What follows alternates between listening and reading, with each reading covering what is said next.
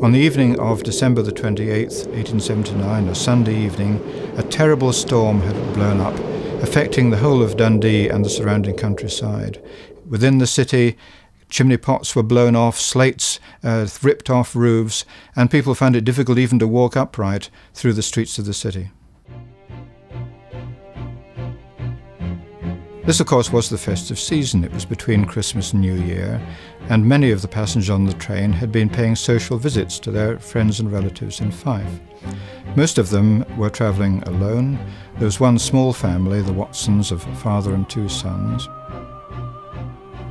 There was Mr. Niche and his daughter Bella, he was the schoolmaster, and there was the rather tragic pair of sweethearts. The boyfriend had joined his girlfriend simply to cross the bridge to be in her company. And in the context of that, the train crosses the bridge.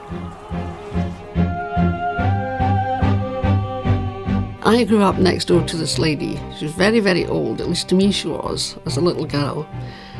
And she used to put me on her knee and tell me this story about what happened the night that the railway bridge went down. She had been a downstairs maid in a large house over at Newport, but she managed to get a job in Broughty Ferry as an upstairs maid. So she had to catch the last train back over the river.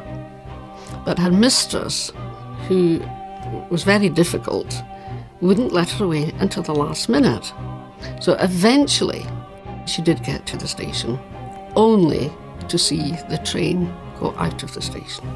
So she stood there crying, watching the train going over the bridge. And then the next thing, she said it just seemed to be like a big blackness went over the side of the bridge, but she could see the lights of the train, and then she watched it plunging into the water.